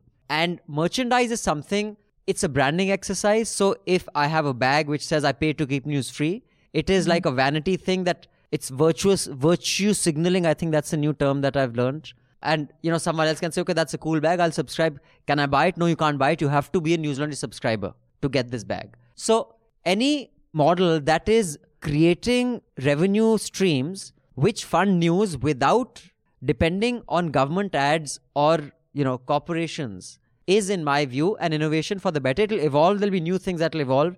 Like we do events. Like Wala events may not be a huge revenue earner, but going forward, even that should be eliminated. Because for example, we got a lot of heat for Facebook and Google being two of our sponsors for the Media Rumble. They said the world over, they are being criticized for, spreading fake news. They are News Laundry's, lead partners for Media Rumble. And there's a point there. Yeah, so that's my position on it. I think any revenue innovation for the digital media that makes us more self-sufficient is an innovation for the better. And I think also that with subscription models, and I'm talking about subscription, not donations, there's a sense of community also that you want to create among people sense of community, sense of membership that you want to create among people who, put in their money to get news. And I think that these are little ways to do it. Events, a t-shirt, a mug, it goes to add a bit of, sense of membership among people. I think that kind of helps. No, but you have a view on it? A contrary view? No, just, I have no issues with the merchandise. And she's just irritated with too many newsletters, I think. Too many newsletters. I'm so exhausted. I feel, and then the responsibility of having to read all that and plus the newspapers you buy. That's it. So, Manisha, you got it right. No, I do agree that newsletters sometimes can be, and especially I think newsletters just selling stories can be a bit irritating. Yes. Even I find that irritating because just point me to a report, I'll read it. I mean, don't give me 500 words on how great the report is. Yeah, and sometimes, and I know I'm getting newsletters from individual journalists as well, and now it's reached a point of satiation. I can't take it anymore. I attended a workshop, and I'll just tell you, Rohini, because I think, and I had a conversation with another reporter, in fact, from the South, and I was like, more reporters need to understand business than businessmen who become news entrepreneurs, because that is what's fucked up news for the last. Businessmen said, chalo, news ki dukaan chalate hain. I attended a workshop with, there were senior people from the Wall Street Journal, New York Times. The kind of sophistication in technology where they have been able to identify who is a person who gets swayed by a newsletter, who is a person who does not. Targeted. It is so targeted. And I mean, I won't bore our audience with that. I think a lot of journalists who have a slight business bent should attend those, because the science behind this, we are doing it clumsily because we don't have the money to afford those kind of softwares or algorithms. But as soon as I do, I will incorporate those, because the effectiveness of those to get people to pay for journalism is super successful. Right now, we are doing blanket, It's been successful with us also, you'd say, sometimes. It is. I'm saying that's why we send them. But we are still doing carpet bombing. Now we send it to all the subscribers. But when you have that kind of data segmenting technology, I will know that Manisha and Rohini do not open these newsletters. So it'll stop going to them. Sounds a bit scary, like this very smart Facebooks. It does, but technology is forever here to stay. Like, Alfred Nobel says, he invented dynamite for mining. And but I think also there's an art of writing them also. It can't be like a pompous exercise of saying how great. Yeah, dude, I hardly read any newsletters. I get about 20. So it has to be worth your time. Yeah, but I know of people who only read newsletters. Exactly. So, I know people who only get the information. But then they also have this feedback that just give me the story. Don't boring me about how great you are. So I think it's also a difference in how you write it. Also now there are, like Rohini was saying, there are these like some of the big names in the West, for example. Like I follow this guy Matt Taibbi. I've followed his writing for a long time. So he has this newsletter. He's basically moved to his newsletter only. So he reports there. Opinion pieces go there, and it's absolutely very good. Yeah. I mean, you have to pay a small amount of money, but it's very good. So you can do that also. I think Vivek Kaul in India is Vivek also is trying to do that, it, which is, I mean, I'm sure his stuff is quite No, but valuable. I think what I think Rohini was talking about, and what I also get irritated about is, especially if you are like subscribing to 5, 6, 7, 8 organizations, is like you'll get 3 mails every day about this and that and everything. So you just then delete. Unsubscribe. It's like writing an article also, man. I mean, at the end of the day, it is about being succinct. It's about being clever and engaging. It's the same sort of... So Manisha, what happened in Nigeria? There have been these visuals coming from both Bangkok and Nigeria, which... Yeah, I think that we should also... I mean, we tend to be a bit insular in India and our world news sections are terrible. And I think television news hardly plays any importance to this. But it's good to know of protests happening across the world, because we in India tend to be a bit too sucked into our own problems. And also we should realize that world over people are grappling with like similar sort of problems as we are. So Nigeria, there have been protests going on for a while now, and essentially they're protesting against these special anti-robbery squads, which are basically, they're supposed to be fighting crime, but they're of course just, money-making, extorting machineries. And you've had quite dramatic visuals there where the government imposed a curfew, but young people lined up and then they were shot at. The government has denied that it was not, like, we haven't done this, but you've had visuals of people singing the anthem and being shot at. In Bangkok also, again, you have people demanding democracy. These are pro-democracy protests, and you had the same sort of response. So while we get too bogged down, but I think by CAA and now the inquiry against CAA protests, it's good to know that world over, young people are grappling for some very basic issues that we are also grappling with. That way, I'm very impressed with the BBC podcast, because for them, it's been 2 successive days. This has been the lead story. Yeah. But also when Hathras happened, that was one of the top 3 stories on there. And it's a half-an-hour podcast and they're covering the world. So, I mean, it was quite disgraceful that Yogi ji found mention on that BBC podcast in the top 3 stories. But yeah, the world news section. And again, I like reading slogans in these protests. So the very interesting slogans from Nigeria, like don't kill the future of future leaders. Because it's all young people. Yeah, Thailand. Bangkok, also, that's huge. So I read this related to this, how these criminal gangs, I mean, sort of when you have so much impunity, these sort of law, people who are supposed to enforce the law become lawbreakers, become criminal gangs. Just some time ago, the US authorities arrested this Mexican former defense secretary. Yes, who it turned out was the kingpin of all the drug trade, most of it in Mexico. And he was tasked with fighting the drug war there. But they said that in Mexico it's not uncommon, for stuff like this to happen. But for such a high level, he was a cabinet minister. Defense minister, he was, defense minister. And also I think the former PM or president of Burundi has been sent to life imprisonment. That also happened yesterday. But I don't think anyone really gives a shit what's happening in Burundi. So it's really funny, but now it's a little... Oh, and the greatest news, democracy is back in Bolivia. Oh, yes. There was a coup last year. I saw that photograph also of And so It's a very macabre thing to say, but these days I find myself very soothed by when I read the international pages and I read like horrific things happening around the world. It just kind of calms me down. Because I just think, You're better placed. okay, there's shit happening everywhere else also. I think you need It just to makes me- see a professional. Too much of Republic and because Times has fried your because brain. there's just so much anger and all when you're consuming Indian news, but then you see, okay, the world is also like there's all sort of struggles happening around the world. Calm down. everywhere it's burning, so what's the big deal? Huh? So before we give our recommendations and wind up with one more mail, Rohini, is there anything you want to mention or touch upon before we wind up this episode of the Hafta? Just wanted to say thanks to Manisha, because it's thanks to her that I know what Republic is misreporting, because I don't want to watch it at all. And I get it all from her sarcasm and her, she's just coughing at it. And I watch that, and that's how I know what Republic is doing. Thank you for watching. Excellent. So I will just read one more email and then we'll get everybody's recommendations and wind up, because like young Namit, our subscriber, was mentioning, he tunes into the Hafta to get recommendations and he wasn't pleased that he was recommended a Chetan Bhagat book last time. Oh God. But We didn't recommend it though, did we? I guess he It was was- peaked. oh, well, Chetan did recommend so, which is us. fine. Okay, yeah.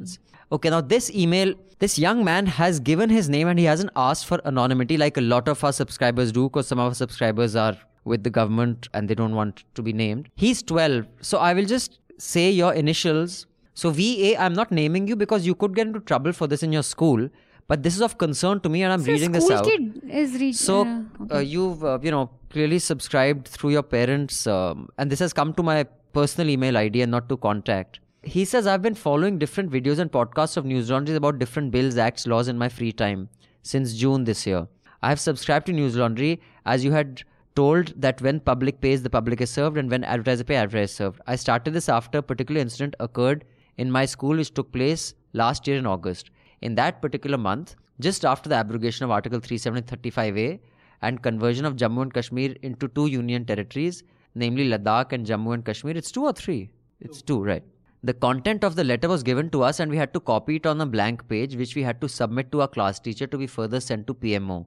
These were the exact words which we had to write in the letter. It was addressed to the PMO. The subject was Liberation from Article 370. The body of the letter was, we heartily congratulate your good self for taking a historical decision on Jammu and Kashmir, scrapping Article 370 from the Constitution, which implies all people of India are equal with equal rights. We sincerely hope that this long pending decision taken will now bring peace and prosperity to the people of Jammu and Kashmir. The decision also reflects your good self's powerful and resolute will. We salute you as our leader with vision, exemplary courage and flawless planning and its execution. What is this? Kids are being asked So to this write letter was something which was compulsory for us to write and submit. There were special prefects appointed for each row to make sure each student writes the letter. This was an assignment which was given to each student for all grades in our school and our other schools of the same institution. So I guess this is a chain of schools.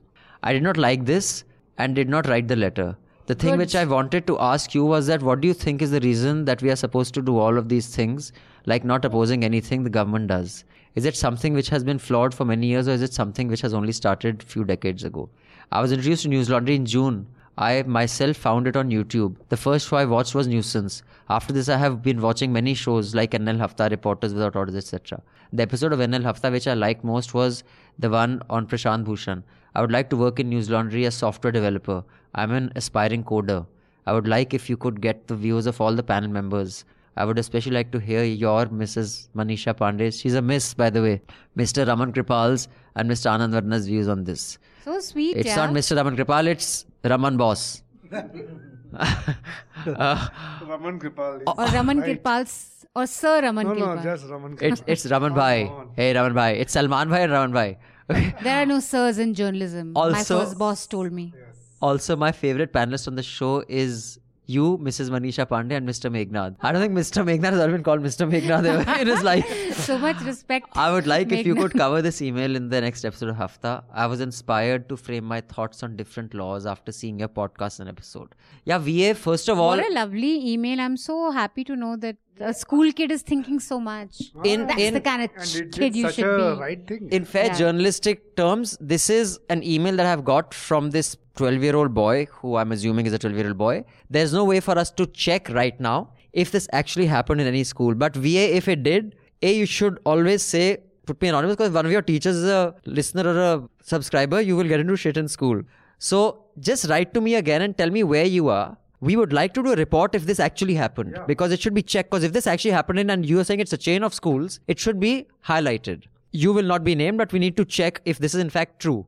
And if it's a chain of schools, it's a private school, obviously. Clearly, it's a private school, in which case. B, when you give something like this, a tip to a news professional, I don't call myself a journalist because I've hardly done any journalism in the last 15 years. You should say, please keep my name anonymous. And yeah, you're too young, bro. 12. I mean, have a blast right now. I mean, I really laud your civic engagement but there is a age to stress about this. I would encourage you to go out, play, don't give a shit, and don't use bad language.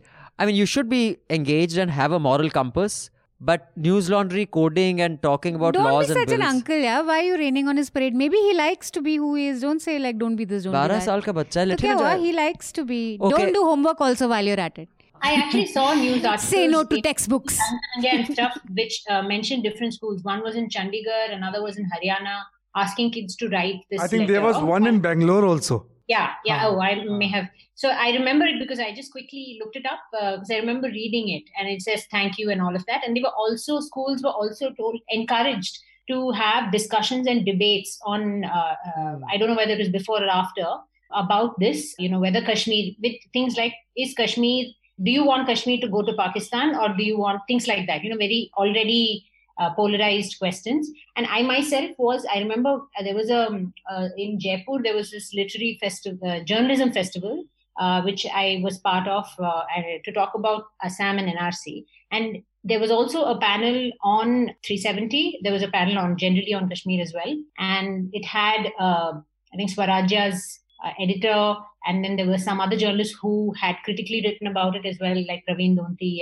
And in the audience, out of, I think, 200 or 300, at least 100 were school kids from across Jaipur who were brought specifically to have this discussion. And there were also many of them who stood up to ask very nationalistic questions, which they had written in little chits, and they were asking these questions as well.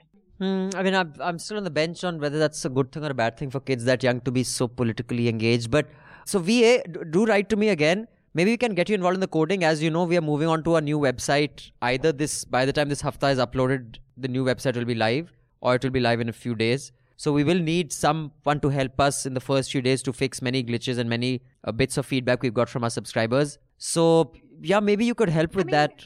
I don't know if he can help or not. He's just 12 and I don't know how much he's learned. I mean, maybe this is a future ambition thing. I don't know if he already knows coding and all, but I mean, we can definitely talk to him. He knows more than me. So. Yeah, and that actually works with Abhinandan, by the way. I know some former employees who would just, make use of your ignorance, lack of coding. So, yeah, ऐसे हो रहा है तो then, and you'd, maybe I shouldn't be telling you this, but now I've told you. I'll find him and I'll break his legs. But I think, why did schools ask you to do that? It's just to create people unthinking bhed chal, so that you don't use your brain and you're already like fed this crap to regurgitate.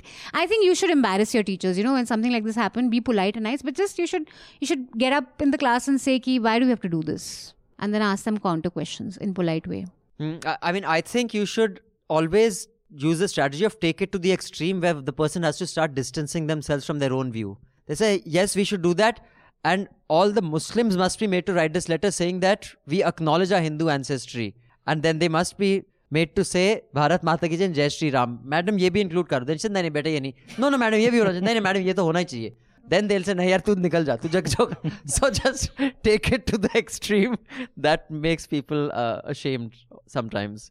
But on that note, let's get everybody's... Thank you for your engagement with us. It's very sweet. And like I said, Diwali is coming up, Pujo's on, New Year's coming up. We have a whole new bunch of merch. Check it out. You will not only be giving gifts, but also supporting journalism. And that radiance is required in these dark times. So Rohini, you have your recommendations ready for our wonderful listeners and subscribers? Yeah, I have one which is actually, it's an article, a nice, enraged, but full of information article called The Most Powerful Currency Today, which is written in a website called Africa is a Country. And it's about passport privilege. Thailand recently, I think there was some rage on Twitter and social media about Thailand asking for 6 months bank statements from Europeans who are applying for visa to come to Thailand. and that they should have, I think, 15,000 euros in their bank account and all of that. So suddenly everyone woke up to the life of most people in the other countries when you're applying for a visa to go to Europe or to any Western countries. So this is an article actually that traces how it is one of the most enduring colonial legacies. And it's really interesting. It's about passport privilege that remains one of the most overlooked factors that defines every single immigration debate and the crisis of movement and migration. It's called the most powerful currency today. I learned a lot from it. It's also really well written. Also, that section is called the Thailand aane ki ek auqat hai section in the I know. visa.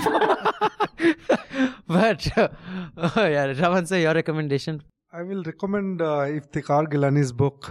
See, in the light of what print has come out with, his book on his 8 months that he spent in Tihar. Dowell, who is a very big guy right now, so Dowell was very instrumental in his arrest.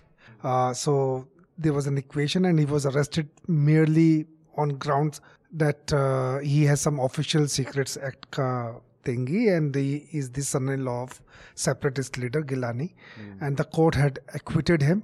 And when the DNA was going down, so just before its closure, he moved on to Turkey. So he's working over there. No case against him, nothing. He's a very, very nice, humble person. And What's the book called again? My 8 months or 10 months, I'll give the headline, this thing. The link is below. Link By is the way, below. all the recommendations, links are below this podcast. If you come onto our News Laundry page, you can even check out all the recommendations that you have of all the previous haftas and charchas. And there's one very freaky movie. This director, it seems, is very pissed off with the present day politics. So this guy, he wanted to come up with something. So he came up with something, a movie, brilliant at places, but also a lot of khichdi. Bahut Hua Samman. I've heard about this. I'll check it out. Bahut Hua Samman. This is on Hotstar. I've heard of this. And he has the look-alike of Modi, look-alike of Amit Shah. Really? So it was really funny movie. So I'll check it out. How come it's not been censored yet? Mehraj. Anyway, so Rohini was talking about this whole controversy about Rukmini Kalimachi's sort of scandal about reporting on ISIS and the Caliphate podcast. Turns out, there's a lot of her reporting which has been kind of under the scanner, and now everybody is reporting on it. But back in 2018, Rafia Zakaria had done a long piece for the Baffler about the whole thing, about how it's just a symptom of the sort of this Western journalism, how Western journalism sees brown people, the non-Western people. The piece is called Stalking the Story, and the strap says the journalist as patriot and predator. Please read this. It has so many echoes of what's happening in Indian journalism also. It has been happening for a long time, especially when it relates to Kashmir, to Chhattisgarh, Northeast, and to Dalit issues and all that. All right. Thank you. So a piece in Mumbai Mirror, When Brands Collide Against Hate. I think it was a very well argued piece that you should read. I have been quoted in it. Oh, yes, you have. Then The Trial of Chicago 7. If you haven't watched it yet, though I guess a lot of you would have, but watch it, and watch it twice because it has some amazing dialogues. I'm going to do that this weekend.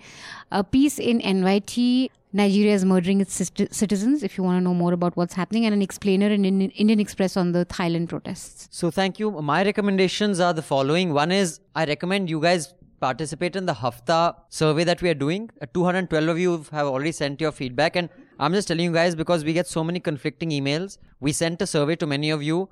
And subscribers do, this is only going to be sent to subscribers. If more of you can participate, we can make the Hafta better. I'll just give you a few things that we learned. 44.8% of you think the Hafta should be more than 2 hours. 33.5% thinks it should be around 90 minutes. And 21.7% thinks it should be about 1 hour. Then the other things are that you would like an expert in the Hafta rather than journalists who can speak about many issues. Actually, the point of Hafta is not an expert conversation, but that is some of the feedback we've got.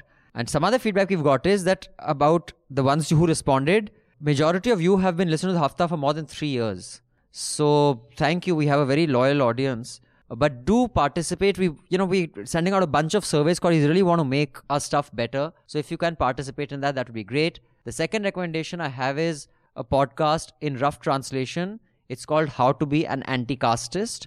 And there's a shorter version of this podcast that was also featured in NPR Planet Money on Caste Comes to Silicon Valley. Caste Arrives in Silicon Valley. It's a fascinating listen on how these high-paying and very, doing well in Silicon Valley kind of ecosystem of Indian coders and people in tech are so casteist, and the kind of slurs that they face there. And there they have to keep quiet, which they wouldn't hear, because there, if you're fired, you have to go back home. You see, your visa is dependent on your job. So they take a lot more shit there than they would here. It's a very interesting podcast. And the final thing is, do check out our old reports. You know, when Manisha said that if you see what these guys said earlier about Z, or even that young subscriber said that what we had said about Kangana 3 years ago, do check out some of our old reports. Yeah, I think you should see the old reports of all news organizations, because some of the shit that these guys report are, legacy channels and newspapers and stuff. And Mehraj also pointed out to a couple, there is no accountability later. Yeah. No, it's a complete frenzy for 2-3 weeks. Like Tablighi, we saw 3 weeks of reporting, calling them Corona bomb, saying Corona jihad, saying they bought, they bought Corona to India and stuff like that.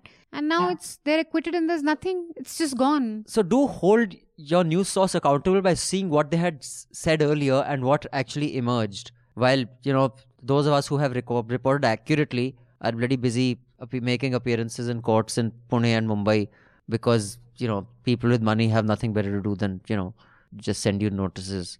So I will end with happy Pujo, happy Navratri, happy whatever festival you celebrate. Let the luminance and light of wisdom shine upon us all. And also subscribe to News Laundry, pay to keep news free. Thank you so much, panel. Thank you so much, Rohini. It's a pleasure talking to you. Hopefully we shall have you in Delhi when COVID is behind us and we have a big event. I'd really like to hear you in person and have you make a presentation about your journalism. Super. Thanks.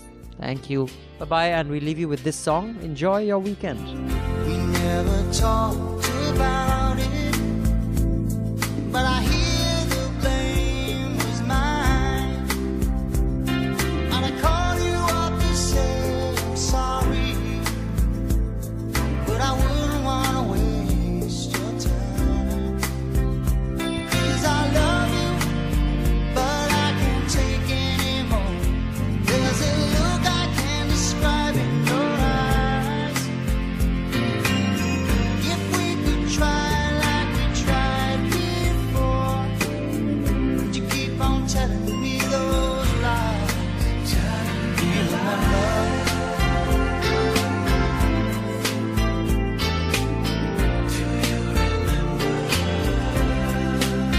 Do you remember?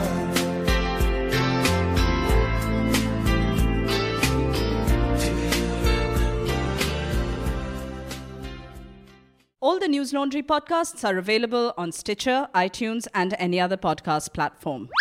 Please subscribe to News Laundry. Help us keep news independent. To catch all our podcasts on news, pop culture, current affairs, and sport, visit newslaundry.com. Follow us on Facebook, Twitter, and Instagram, and subscribe to our YouTube channel.